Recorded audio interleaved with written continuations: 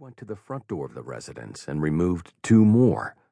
Calmly, he put his hands in his pockets and walked back to the waiting SUV. Lying there felt pleasant, euphoric, but then it occurred to Kate that the light was gone. Shouldn't it be inside her head, too? She opened her eyes, and it was still gone. Did that mean the death sentence had been revoked, or at least delayed? Whatever it meant, she decided that she was going down swinging. Next to her was a rake, its wooden handle thick and straight. Pushing up on all fours, she crawled to the rear of the car, dragging the rake behind her. The fumes were completely suffocating. She peeled off one of her slippers with its thin rubber sole and crammed it into the tailpipe. She was familiar enough with cars to know that the obstruction alone wouldn't stop the engine, as the movies depicted, but would eventually be blown out by mounting pressure. So she stuck the rake's handle into the tailpipe, forcing the slipper even farther into the exhaust. Then she maneuvered the wooden shaft, finally wedging the steel raking tines against one of the patterned grooves in the overhead garage door, which was 1.5 feet away. One of 2 things would happen now. Either the pressure would build up and kill the engine, or the rake would blow a hole in the door and provide fresh air. One or the other could save her. Of course, it was more likely that the handle of the rake would simply snap. She reached up and held the rake in place before crumpling to the floor to wait. Something with a sharp edge was underneath her. She realized it was a gardening trowel that had been knocked across the floor when she first fell. Inching closer to the garage door, she shoved it under the rubber cleat that sealed the entire length of the door and, using both hands, turned it up on edge to make a small triangular opening.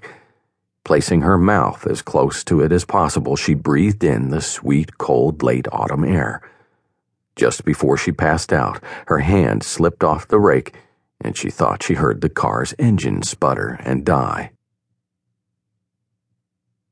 After climbing into the back seat of the SUV, the man in black nodded to the 2 men in the front that it was done. The driver, in his early 50s, was tall and slender, his suit expensive and American. His hair was full and carefully cut.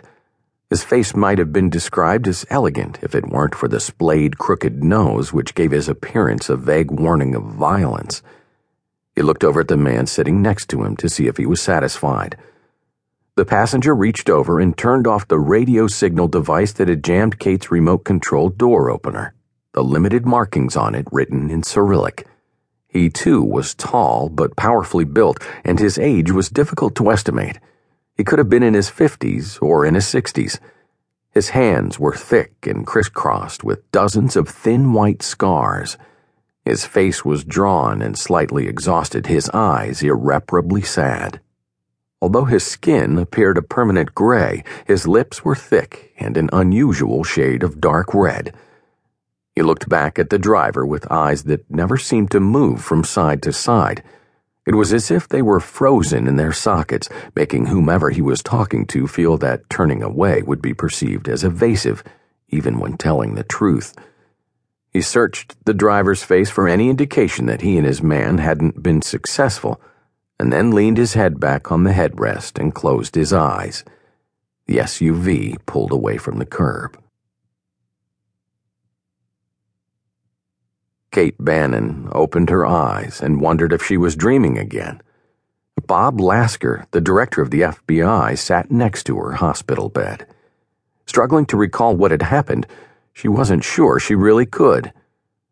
"Am I dreaming?" she asked loudly, almost as if trying to determine if she was actually awake.